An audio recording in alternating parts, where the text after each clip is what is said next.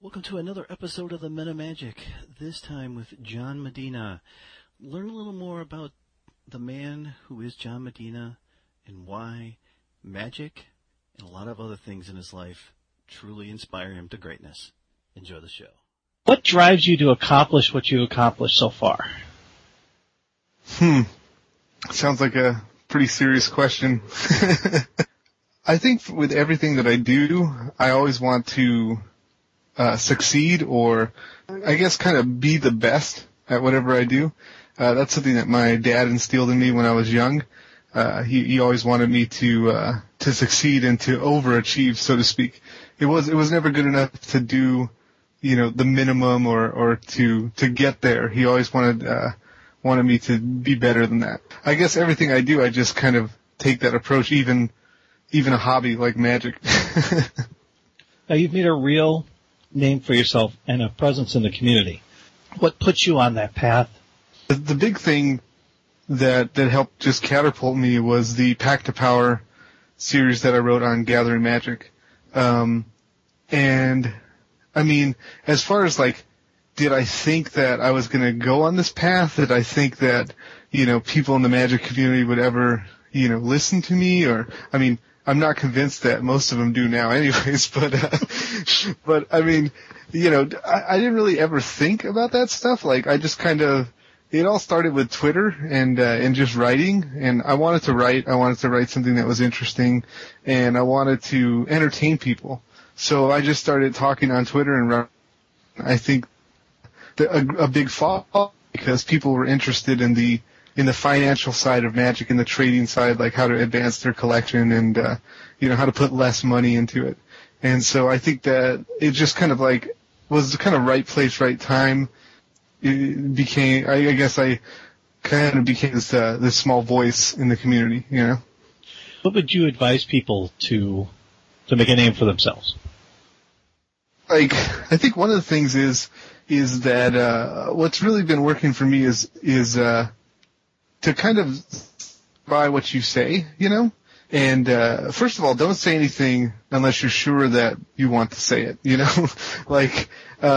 if you say something, the community is very close, so I got a lot of crap for talking about trading in the way that I did, because people think that some of the ways that I approached trading was underhanded or kind of a scumbag way of doing things. And, before I wrote articles, I had to consider myself, well, there's this close-knit community that I'm talking to, and they're going to pick apart everything that I say. And I'm not going to be there to explain, my point of view, so I have to be ready for people to not like me or people to, people to say bad things. And I think for someone who's just getting acquainted with the community, some of them I think learn the hard way that sometimes they say something, the community goes in an uproar, or people in the community go in an uproar, and they don't really know how to deal with that. They're just kind of either they try to placate the people, or they try to fight, or So my advice in that respect would be to just first, just think about what you say before you say it, and then once you do say something, commit to it, and stand your ground. You don't let people push you around, and just because people get pissed off doesn't mean you need to stop what you're doing. You should I guess check what you're doing, make sure it's right by your standards and by your morals, and then go for it, and let the trolls be damned. It doesn't matter. What is it about magic that your attention and focus? I think it's I think it's my view of myself. I always looked at myself as I thought of myself as an intelligent guy. So I always wanted to, I guess, match wits with people or battle intellect. So the magic community is full of a lot of smart people, definitely people who are smarter than me. But getting into it, I never realized that. So I always thought to myself, oh yeah, I'm going to learn this, I'm going to master this game, and I'm going to be this, this intellectual giant, just kind of like flexing my muscles of intellect. But I mean, I think part of me, in general, I grew up since I first started playing Magic. It hasn't really been because of Magic, or, I'm sure that some of the interaction with the community has something to do with it, but, I'm just like, I've been playing Magic for, I guess, about around 5 years now. So, like, in the last 5 years of my 20s, I've done some growing up. So, I think that I have a more realistic view of myself, and I realize that, I'm not the smartest guy in the room, or, whatever. So, like, that whole aspect of Magic, like, trying to be a great Magic player is just insane, because there's so many people who are so much better at the game than you, and that just kind of humbles you and puts things in perspective, Legit MTG. Why did you create the site? I've always wanted to be a content provider. I used to write, basically, I compiled, and I don't even know what the words are, but basically I produced this magazine on spirituality. That's what I used to do before I started playing Magic. And so the magazine had like interviews with like Christian musicians, and like it had theology in it and Bible studies and stuff like this.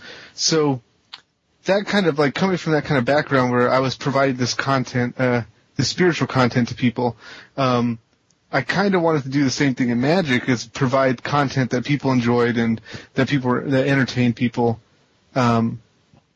So that's kind of where that came from. I mean, if you look back, you'll see, like, my Twitter name used to be MTG Metagame. Yes. And that was actually like a blog site that I was trying to get off the ground. I had people writing there, like Mark Sun was writing there. Lauren Lee was my editor. I had another guy writing there named TJ Phillips, who's insane. He's a really good writer. So, I hope that he starts writing again so I can get him on legit. So I had the MTG metagame that I was trying to, like, kind of push this content aspect. I started a site, called doublingseason.com. And this was a finance site that I started with Kelly Reed, and it was going to be the #1 source for all Magic finance. And, right as we were starting that's when I got my offer for Star City Games, and I had to make a tough decision, and I decided to go with Star City, and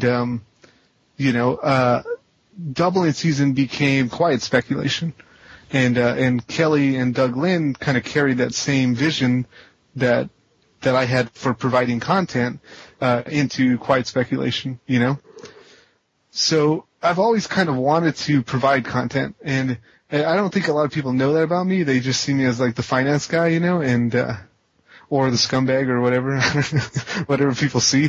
But this is something that I really want to do. So when doing the store end of things was always in the works, because Legit MTG, just like Star City Games and Channel Fireball, we have content and we have a store, and the store thing was always in the works because I know the finance aspect of Magic, so, I can use that to my benefit to provide a store that has great prices, great buy prices, and just kind of excel in that area. So with the store, I said, well, why not couple it with a content site, so that we can also provide content. It's a great way to let people know what you're about. It gives the store a face, because without the content, it's just a store. And then people look at it and they say, yeah, I wonder what this guy is about. I wonder where my money's going, But when you have the content, you can really see, it kind of takes the personality of the business, and you can really see what the business owner's about and the kind of things that they're promoting, and, and also it's a service to the community to give content, And I want the community to know that, as cliche as this sounds, Legit MTG is also about serving the community, serving the Magic community with good content and good prices and this kind of thing. I don't have to do this, I mean, I have a good job. Like, I get paid well to be a network engineer, So, I mean, I do this because I like doing it. I do it because I love the game and I love the community. And so I'm trying to give back in the content aspect. Being a smaller store without the buying power of a Star City Games or a Channel Fireball, how do you compete with them? We don't really compete with them as far as, I mean, we're fighting for a much smaller market share, They kind of like Channel Fireball and Star City Games, they have a much wider grip on things. We are, we're more like competing with smaller stores that are kind of like on TCG Player using that model, So the things that we bring to the table to compete with any store, any vendor are, we really try to keep the prices low, I mean, that's the easiest thing you can do to attract people. People who don't know what you're about, they're going to want something tangible. And so the best place to do it is in the wallet. So we offer really low prices, definitely prices that are lower than Channel Fireball or Star City Games. And, it just like customer service, it's just the basic stuff. It seems basic. I feel funny talking about this stuff because this is all like business 101, right? You try to offer a really good product. You try to offer a good price, and there's different ways to market yourself in the pricing realm. We're marketing ourselves as lower prices, and you give good customer service. This all seems like simple stuff, but when you look at some of these smaller stores, like they're not as reliable as like a Star City Games. So you basically have two options. You can buy from Star City Games or Channel Fireball. You can pay more, but you have the reliability and the customer service that you're looking for, Or you can try to save money by buying from a smaller store, but sometimes you get burned, by the customer service. Or like one of the things that used to just annoy me was, so this speculation like business is booming, and whenever like a new card gets spoiled or something like that, what'll happen is there'll be a run on a card. Okay. So this just happened with Personal Tutor. Have you heard about Personal Tutor and like this kind of finance aspect? Oh yeah. We'll get into that a little bit later on. Absolutely. Okay. So I'll be quick so that I can use this example. So basically with Personal Tutor, what happened is a new card got spoiled where you could take an extra turn. It's a sorcery. So people are naturally going to be trying to pick up Personal Tutor. So what happens is if you try to buy Personal Tutor from the small stores, a lot of times what will happen is they'll just cancel your order and they'll relist it because they don't, like, they're either lazy or whatever, but they didn't change the price. And so you got it for $15, but the card is really like $40 now. And they don't want to they want to get that money, they want to get the $40. So what they do is they say, oh, sorry, we're canceling your order. And so that's very frustrating to people who just want to play with the card, And so I've seen this happening a lot with a lot of the lower level stores or the smaller stores. And I said to myself, like, I can do better than this. Like, this is so much easier. Like, you just have to be on your toes. Like, if something like this happens, change the price. I changed the price of our Personal Tutors when this happened, And the other thing is, like, if somebody gets you, if they buy them for $15, ship them, like, there's no reason to try to be greedy and get the extra money, So like, I've seen that happening in the lower level stores or the smaller stores, and, I just thought to myself, I can do better. I can easily compete with these stores who are basically just pissing on their customers, and the only thing they got going for them is the small prices, and I can give small prices and give good customer service and, add a unique content bend to the mix, and, so I just thought, hey, I can do it better. So here I am trying to do it better, Speaking of unique content, and ironically, today, as I was watching Twitter, Mike Flores and you were discussing one of your projects, and that's F&M Hero. Yeah. Tell us the concept behind it and what we should expect. Okay. So F&M Hero is nothing, I mean, it's nothing new. Like, I always package things in a cool way, you know, when I'm trying to do a series or something. Pack to Power is like taking value trading and, you know, trying to conquer the world with it. And that's a cool package, but value trading was always around before me, you know. There's people who are better at trading than I am. You know, I'm not the best. But I have a way of packaging things. So, F&M Hero, the idea behind this is, there's a lot of new players. When they get into the game, they always ask, what's the best way to start a collection? What's the best way to get into the game, you know? And what I used to tell them as a trader is just buy a box, right? Put all the cards in the box in a trade binder as the set releases and go out there and grind them and just like study your prices, ship the stuff that's going down and just like really dig in there. And I mean, that's okay advice. Like, you'll be able to do that and be able to grow a collection that way. But when people are wanting to get into the game, they want to get into the game so they can play it. You know, they don't want to get into the game so they can trade, you know.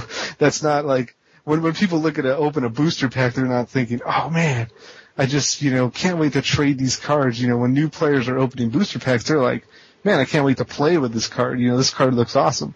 So the idea behind F&M Hero is that basically I take the role of one of these new players and I start with a $100 budget, which is typically the cost of a box. And typically, like, the entry point for most new players, they come in, they usually buy a box, and then they try to, like, trade their way to a deck. Sometimes they inherit cards from, like, a friend's getting out of the game, or a friend used to play, and it's like, oh, I got cards, I'll give them to you. So they also have this, like, like, crappy collection that they come with, you know. So what I've been doing is I bought an event deck, and because I felt like that was one of the best ways to enter the game, is because it's already 60 cards with a sideboard, and you know, you can build on the event deck, and I figure it makes for a good story, right? You get an event deck and the ups and downs and the decisions and what cards to play with the budget constraints and this kind of thing. So that's kind of the idea behind F&M Hero. I find that a lot of new players are starting to follow the series. They kind of want to see how I finagle things and what changes I make, and some of the other, you know, not new players are just like enjoying laughing at me getting my ass kicked.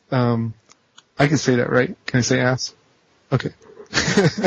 So enjoying watching me lose and be frustrated, because it's a different world when you have a budget, you know, and you can't actually buy the cards you need, or you can't trade for them, so you're just stuck playing suboptimal cards. And I think that's one of the things Mike Flores was finding. He said tried F&M Hero and lost interest quickly because you're just playing with cards that, you know, are just suboptimal.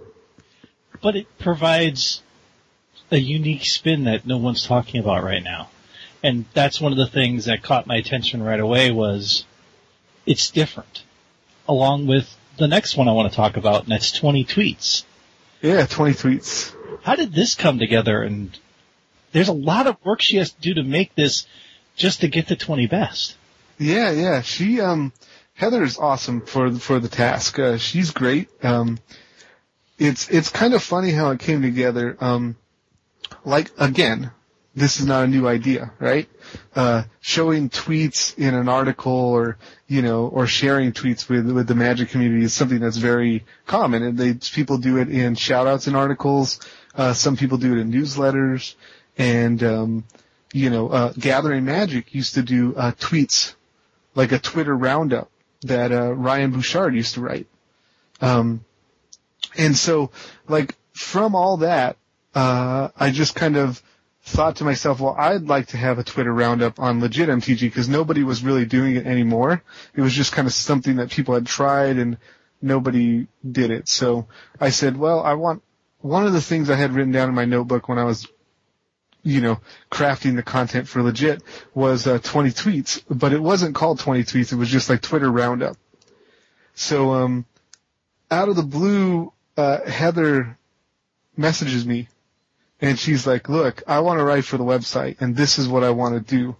And this is refreshing because I had been getting requests to write for the website all day, and they were all like, I want to write, what do you want me to write about?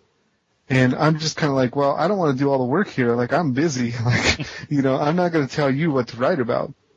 So she's like, I want to basically get I want to, get all these tweets together and build this big article from Twitter. And I said, oh, this is perfect. I said, okay, this is already on my list.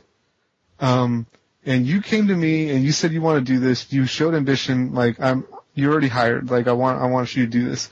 So, I worked with Heather on the idea, and we came up with the name 20 Tweets. And because like the first articles that she was doing was like really long. Like, there was a lot of tweets. I think there might have been 60, Mm-hmm. And I'm just like, yeah, this is like for hardcore Twitter addicts, that's great, but like this is not for everyone, and it's not gonna have an audience if we do too many tweets, And 20 tweets had a nice ring, so like, I mean, I guess it could have been 10 tweets, but then 10 feels like too little, So it's like 20 is, it's a substantial amount, and it's a good way to share like what the community is saying, That's kind of something that I feel like not a lot of websites are doing right now. I feel like a lot of websites just overvalue the opinions of the pros, and they overvalue, like, I love the pros, don't get me wrong, like Patrick Chapin, Jerry Thompson, Mike Flores, all those guys are awesome, I like listening to them, I like reading their articles, I'm not trying to, talk bad about them, but I think the community just overvalues their opinion and what they have to say. And I think when you get to hear what the rest of the community, because the pros that's like a small percentage of the community, And when you bring everyone's voice together and you share it, like, I think that's cool. I think that's what makes it interesting, is that you get to see what all the random people are saying, not just, Patrick Chapin or Jerry Thompson. Some of your competitors use select material that comes at a price to the end user. Is this something you plan to do one day? So like, you're talking about like the, basically premium model where people pay for stuff? Yeah. No. I don't think that's something we want to do with our content. I feel like I could, I feel like the content is good enough to charge for it. I mean, my content was good enough to charge for when I was writing for Star City, right? So, I mean, the F&M Hero series could be good enough to charge for or whatever, but that's not what I'm about. Like, I would rather a new player get access to the F&M Hero series and read it and enjoy it and get some ideas, and I would rather their love for the game be spurred on by that than for me to make like the $5 on a subscription for whatever, Like, it's just not where my head's at. Like, it just feels weird to me.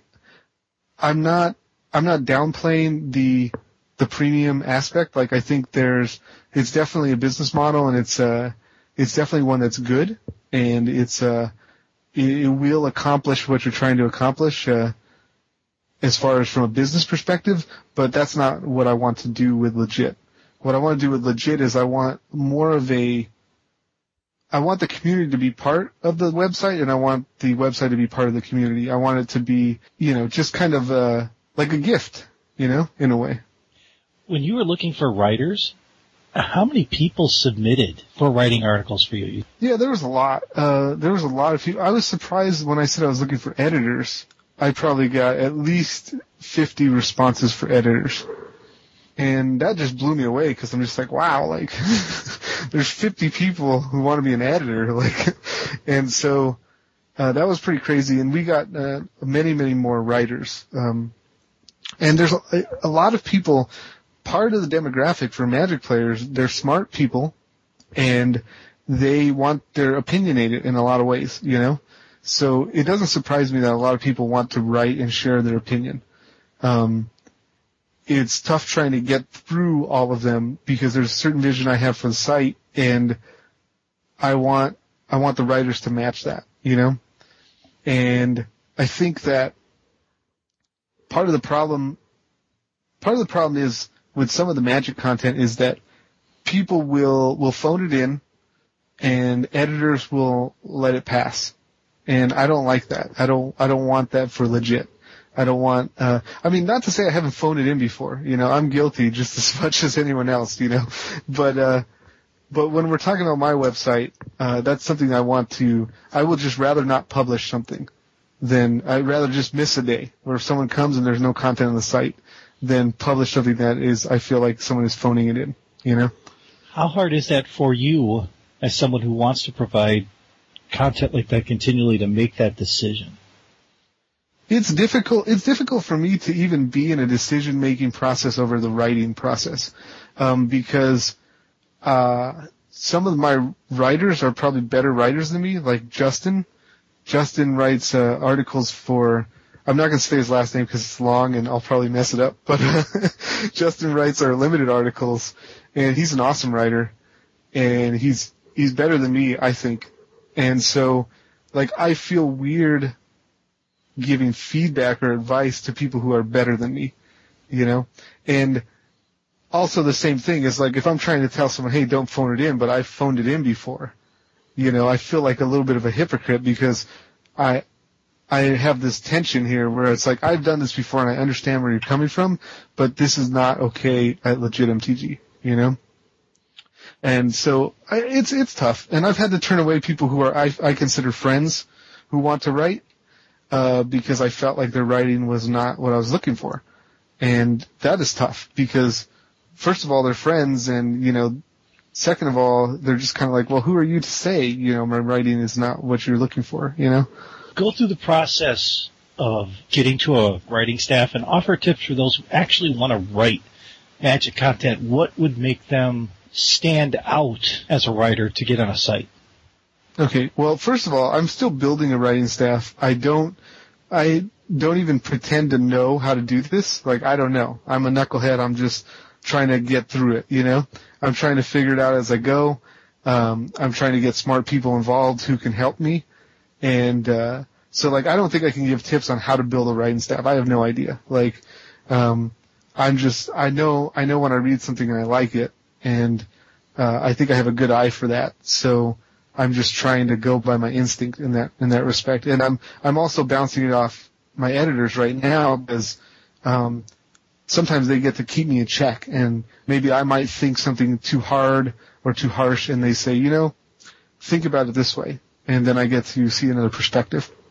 So from that perspective, I can't give advice, but from a writing perspective, the kind of thing that I'm looking for is I want someone who can get out of the way of themselves. Like, I know this sounds funny because I have a reputation for having a big ego and, you know, being self-proclaimed badass or whatever. But I don't want someone like, when you have someone like that who's actually writing and believes that, I feel like they're too scared to reveal their weaknesses. And I think one of the most interesting things about reading is getting to read about people's weaknesses. And so I don't want people who are going to try to protect, this self-image or like to try to improve their self-image through writing. Like I want someone who's going to write honestly and just say like, this is what happened, because that's more interesting than this fabrication, you know? So I would say if you're going to write something, write it honestly.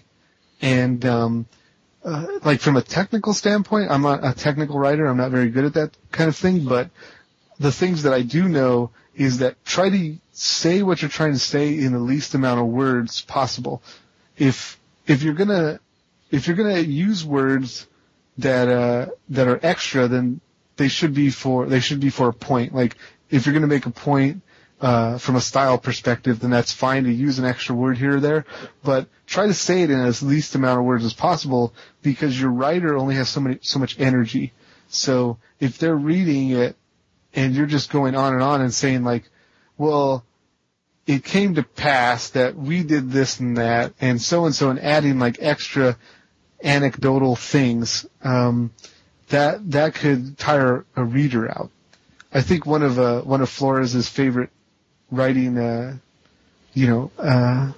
pieces of advice is that you have to be able to kill your darlings. You know, you might have a sentence that you think is really cool and that you really think it would be funny to have it in there, but sometimes it just doesn't work with a paragraph and you just get to cut it for the sake of readability, for the sake of flow, you know? So I guess those are kind of the top level pieces of advice I guess I can give. Speaking of things that are on a lot of websites out there, podcasts. Podcasts. Planning to get any podcasts on the site? Yes. We want to. I've done a lot of podcasts. You know, I've done a lot of podcasting, and I want to make sure that if we do host a podcast, that it's a good podcast. So I'm not saying there aren't any good podcasts out there, but it's kind of one of those things where I'm just watching, and I want to host a podcast that I feel has lots of chemistry, that's not trying to be another podcast. I see a lot of like kind of copycat podcasts or people who are trying to be other podcasts, and it's fine to borrow elements and, you know, but to try to like map yourself directly to another podcast, it's not good, because I mean we already have podcast X. You don't need to be podcast X. So I'm looking for that, and I'm also looking for a group of people who I feel are gonna continue to produce podcasts. So like, you know, I could find a great podcast and then they podcast for 2 months and then say, I don't feel like podcasting anymore, and then like the show goes away. So then that leaves me with the whole task of finding another podcast, you know, and then so I don't want to do that twice. So, and podcasting is one of those things that a lot of people think that everyone can do it. And so everyone and their mom wants to podcast and be like, oh yeah, this is a podcast and this is good, listen. And then I listen and it's not that great, you know? So it's just kind of, I think some people, they just think their podcast is good, but it's not. I mean, maybe they have fun with their friends and they're laughing and all the inside jokes, they're all getting it, but nobody else is getting it, you know? So I can't publish that, you know? Speaking of podcasts, you were on one with now a current employee of Wizards of the Coast, Trick Jarrett. Yeah. Are you planning to do one yourself like that? Get back the gang minus one Trick Jarrett? It's funny because when I was doing Untapped Cast, I didn't feel like, I don't know, it was a very tumultuous podcast. Like, all of us had our own personalities, and there was some, you know, stuff under the hood where, you know, there was some aggression and stuff, and, you know, I probably didn't help to make things right. But like when we casted, we put our game face on, and every time I listened to old episodes, it was a really good podcast. I felt like all of us had great chemistry, and I felt like the cast was the right mix of smartassery and like actual content, you know?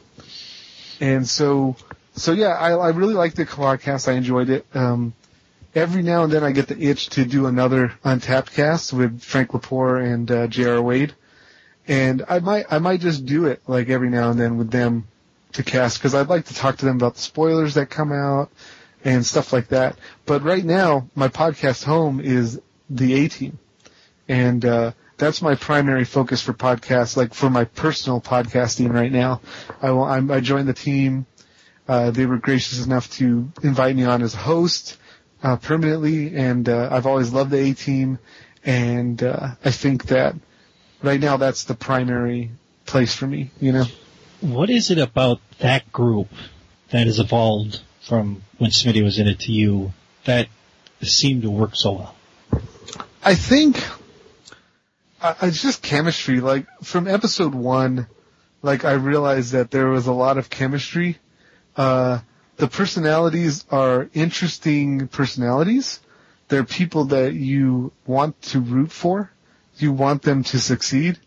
And so when you get a mix like that with the chemistry and like people that you like, it's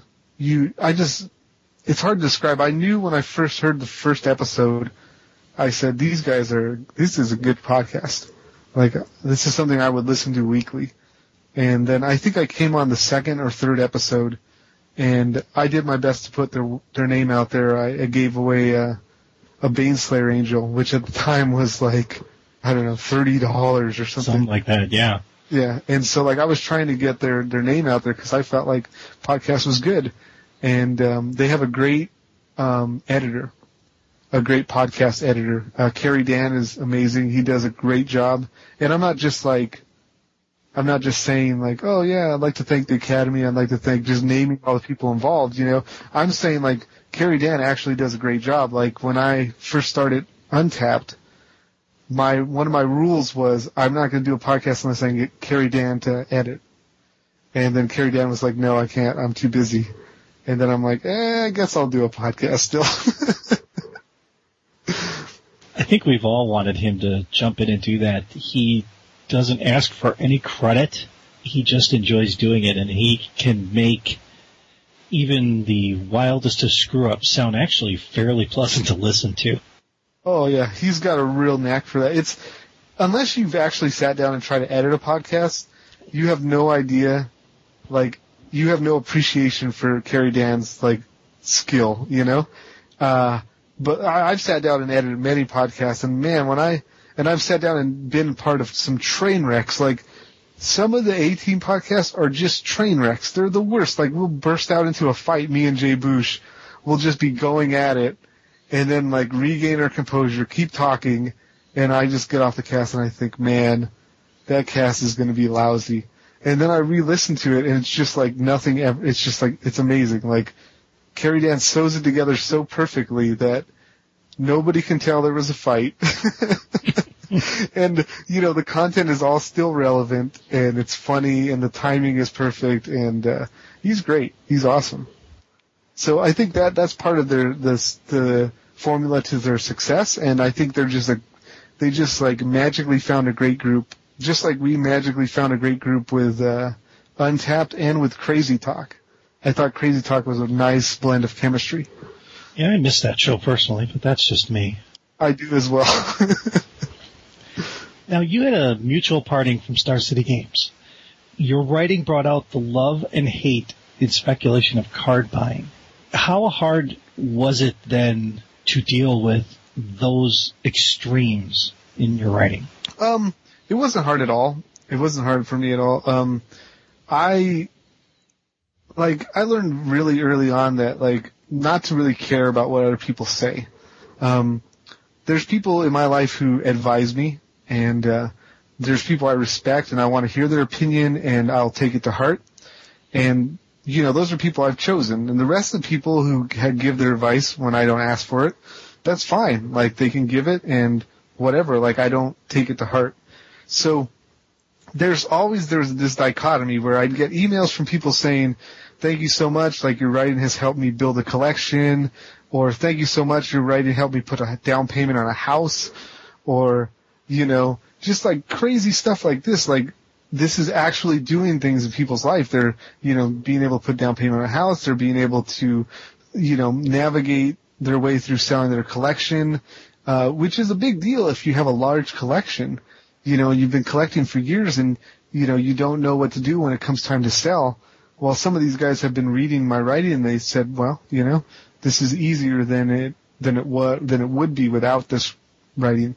And then you have the other side where people, they don't get it, I guess. And they're just like, Medina's a scumbag, he's out to rip off little kids, and, you know, I mean, all this stuff existed, all this value trading stuff existed before me, and I was just showing it to people.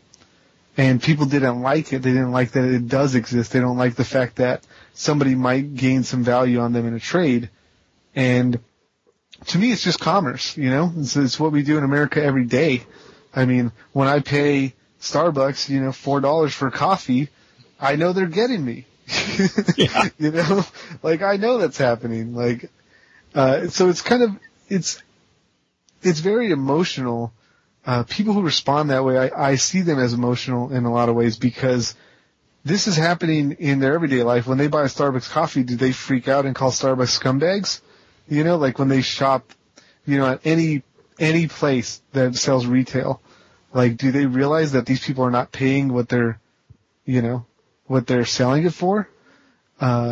So I think that a lot of that stuff is just misguided and misdirected, so I don't really take it to heart. It's fine that I had trolls, and I feel like a lot of people who were trolling me were just helping to spread my writing, you know?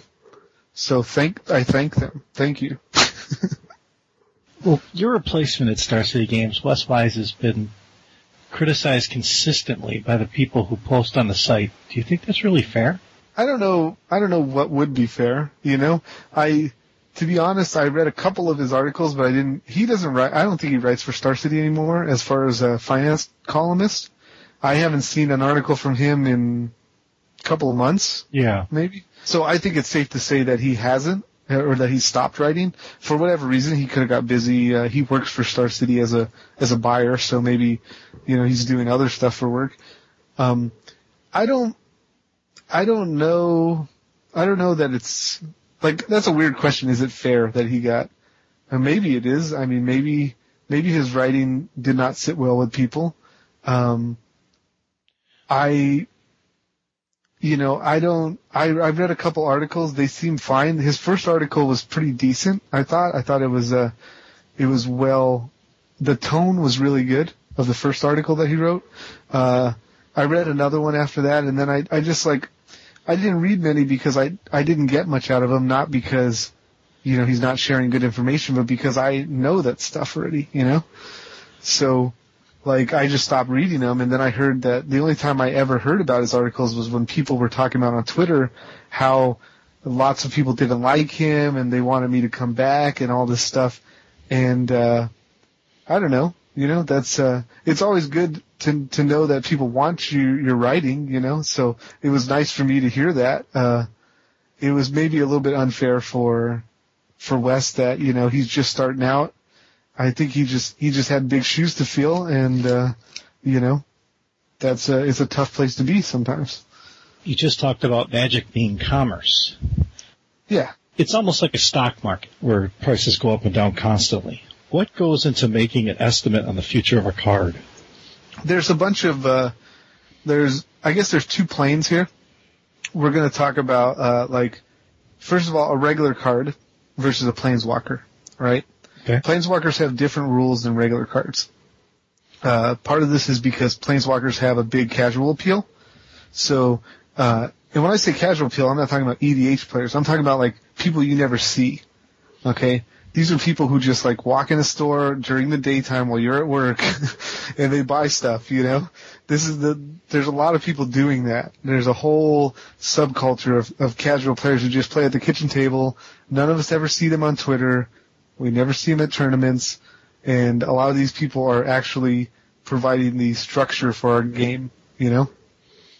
So that is a big draw for planeswalkers. So those have different rules. When I look at a card in general, I think that I want to know what it's very, very simple. What is the demand for this card going to be? That's the first question I ask. And there's different things that generate demand. If it's played in standard, you have the standard demand, right? Which is probably the highest, standard is probably the highest demand for a card, I think. I mean, EDH might be close too. So like if it's he's playing standard, you know that, demand is going to exist there. So that's the next question is like, what is the demand? And then like, is it going to see play in standard so I can determine what the demand will be? If it's going to see play in standard, will it see play in modern? Will it see play in legacy? So just basically go down the list of formats, like where is this going to see play? If it's going to see play in multiple formats, then the next question is it a staple in multiple formats or is it in one archetype? You basically just try to determine how many people are going to want this card. And then you just put that against its availability, right? If it's a mythic, then it's going to be less available, right? If it's in a third set, it's going to be drafted less, right? So, like, if you have a third set mythic that's playable in all formats, you know, then you kind of have a Jace, right? Mm-hmm. I mean, Jace is like the ceiling for mythics, right? Jace is the ultimate mythic. So, unless something is better than Jace or more demand than Jace, then you will never see a mythic that goes over Jace, right? Unless it beats it.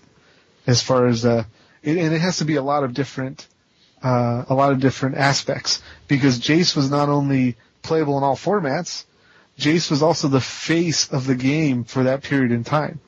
So like when casual players see in like a box or a Jace, that was a big deal. So it also pumped up the casual appeal because that was the face of the game. Like right now, Sorin is the face of the game.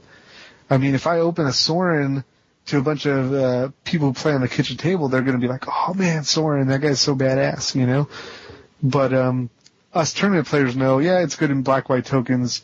It's being removed from Esper Walker's list. We just kind of like don't have the same. We're not awestruck. We don't have the same response.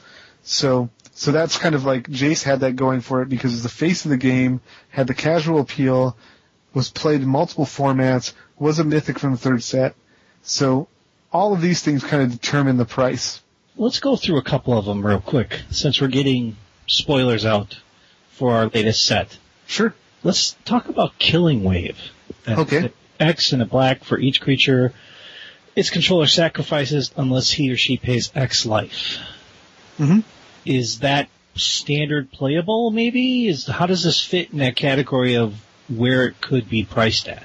Okay, well, first thing I ask is it rare or is it mythic? I think it's a rare, right? Yeah, that's correct. That's a rare. Okay. So it's a rare. We know that a card like this was played, Black Sun Zenith, right? Mm-hmm. So Black Sun Zenith has seen quite a bit of standard play. Black Sun Zenith right now is $6.99 on Star City Games. Probably should have looked that up on Legit MTG, right? Just to get a little plug in there. So this is very similar to Black Sun Zenith. I don't think the card is as good as Black Sun Zenith personally. I'm not the greatest player, so take all of my card evaluations with a grain of salt. But I like this card because it gives your opponent the choice. And giving your opponent a choice is not a good thing. Because they're always going to do the thing that's less harmful for them, right? Sure, there's going to be situations where no matter what they choose, it's going to be good for you. But there also is going to be situations where they can choose whatever they want and it's not going to, where they can choose something that's going to make the card bad. So it's kind of like, this was first explained to me when I started playing that card Dashed Hopes. Do you remember that card? Oh yeah.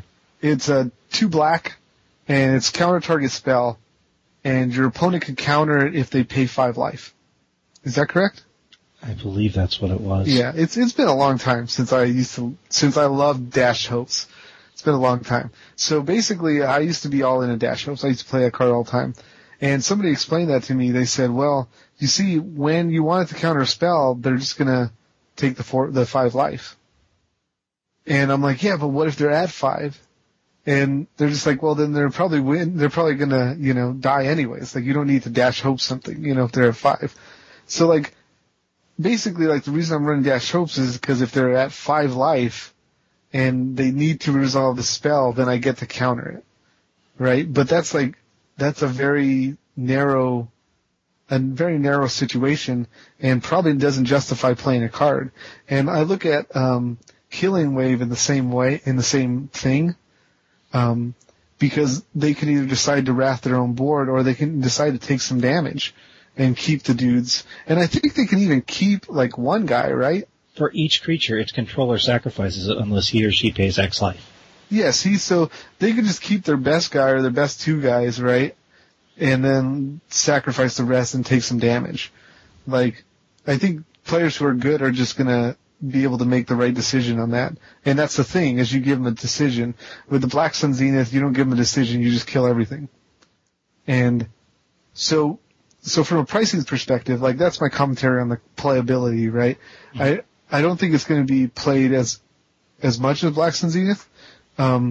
So I think the demand is going to be less than Black Sun Zenith. And the card has a similar footprint because it's also the game day promo, right? Yeah, I believe so. Okay, so in Black Sun Zenith, I think was also the game day promo.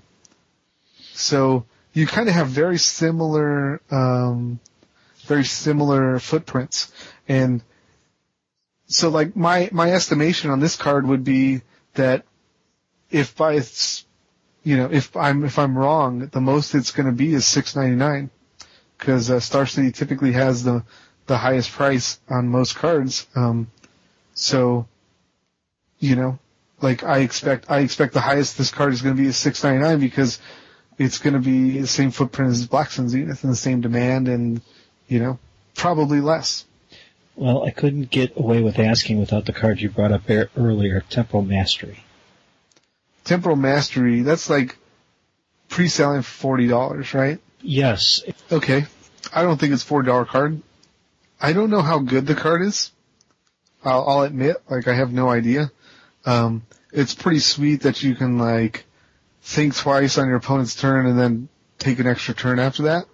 In Standard, it's going to be tough because if you draw it, you have really no way to put it back.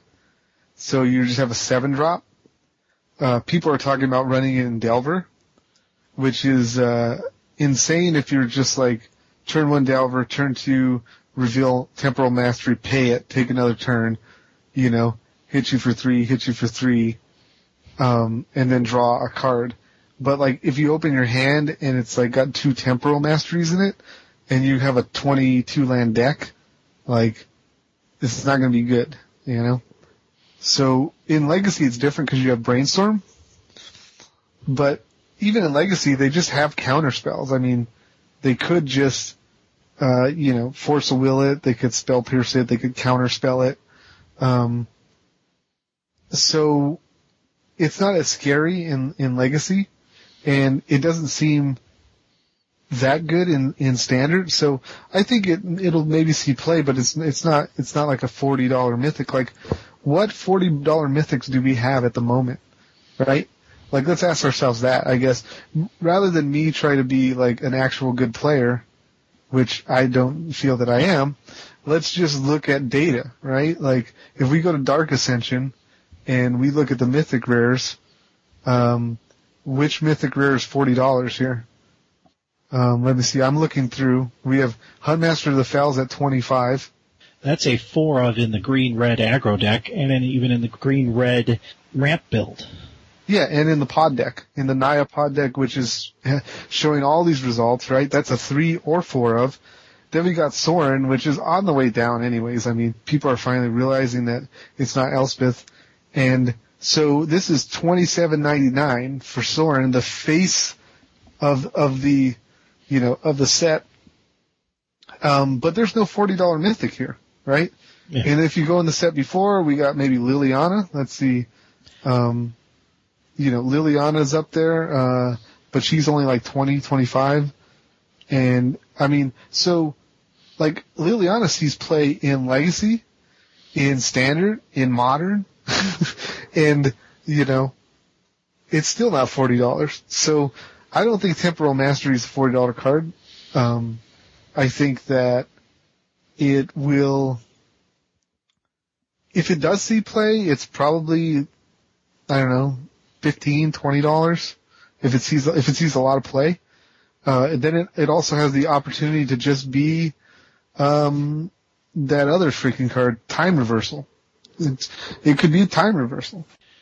How much does the popularity of Commander cards matter in what you trade for when you're on site like you are at GPND? I trade for staple Commander cards, like Tooth and Nail, Sensei's Divining Top, anything that's played in Commander that as a staple, I'll trade for that stuff. Strip Mines, Time Warp, Time Stretch, all that stuff. Because that stuff is always, you can always ship that stuff. Commander players are ravenous. They build multiple decks. Any Commander player would have between 3 and 10 Commander decks. And all of those decks need Strip Mines, Soul Rings, Tops, that kind of stuff. So I will always trade for Commander staples. Commander Generals, I don't really trade for them unless they're foil. I mean, that's pretty much my rule, is trade for the staples, trade for general foils, and, that's about it. I mean, marginal cards or whatever, I just let people, I'll trade those off or whatever, it doesn't matter to me. You have a series of people that work with you when you go to events. Does that provide better opportunities for you to acquire cards you're looking for? Yeah, like, there's a group, every trader, we all kind of know each other. Mm-hmm. So it's like a trading community, and as long as you're not a jerk and you do business in an upright way, if you're a trader on the floor, everyone will get to know you and you'll be part of this group. And basically the way it works is if I tell Ryan Bouchard or one of the guys from Troll and Toad or Ogre from Just Games, or if I tell any of these guys, look, I'm looking for this, they will just spread the word and keep an eye out. Then when they find it, they'll put it in their binder upside down, and then next time I see them, they'll say, hey, I got that for you. And then we'll make a trade internally. We're just there to help each other, You're not going to see traders cannibalizing each other, and trying to get value on each other. We're just kind of like this network, and it's best to do it that way because, everything, there's no bridges burned, there's no hard feelings. Just help each other out and you can depend on them to help you out later. Now, how do you manage to go to the amount of events you do, considering you're married and you have a real job? It's tough. Trying to balance the real job and all this other stuff that we got going on is definitely a chore. I'm hoping someday legit MTG can be my real job and I could just, do this full time. But I just try to. The important thing to me is I just try to put my wife first, and when she needs something, I make sure that I do what she needs, or get what she needs or whatever it is. I try to make sure that she has that.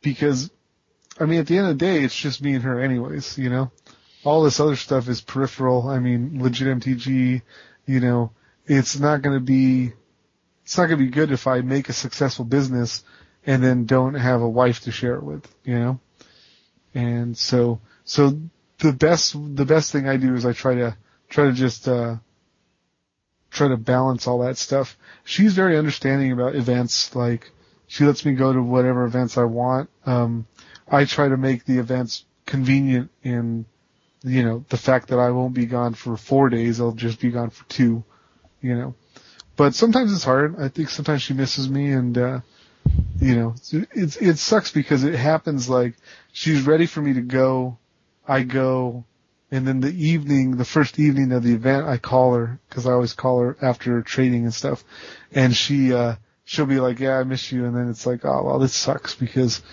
she would rather me be home, but she was okay with me leaving it when I left. Wonderful world of marriage. But, I don't hold it against her. I don't think that's a bad thing. I just, it always just works out that way. And so, there's a tension there that needs to be very delicately handled. I was going to ask you about the long-range goals for legit MTG, but you just answered that question. But what about the long-range goals for you as a person? Long-range goals for me as a person. I think, for me, I want to, I don't really have long-range goals in the way that people typically think about them. I have a good job now, so I'm not looking to get a good job. And like I said, I want legit MTG to succeed because that's my project that I'm working on. But on a personal level, I have more, I guess what you would say are spiritual goals, goals with my understanding of God and spirituality. And that kind of stuff I feel like is on the back burner because I'm doing so much with the Magic community and doing so much with legit MTG and my regular job, I feel like I haven't had time to study like I used to. I haven't had time to cultivate a relationship with God like I want to. So I guess one of my only long-term goals that I have is to find a way to make time for that, because I think it was a very big part of me in my life before my whole life got hijacked by Magic. So I want to I don't want to lose that. You know, I don't want to lose touch with that. Thank you for listening to another episode of Minimagic with my special guest, John Medina. John Medina is a person who values family, his friends, his passions, and magic. If you want to reach the show, email themenofmagic@gmail.com, or I'm available on Twitter under my personal account, TheBeame, TheBeme, or the show's Twitter account, which is The Men of Magic. Thanks again for listening.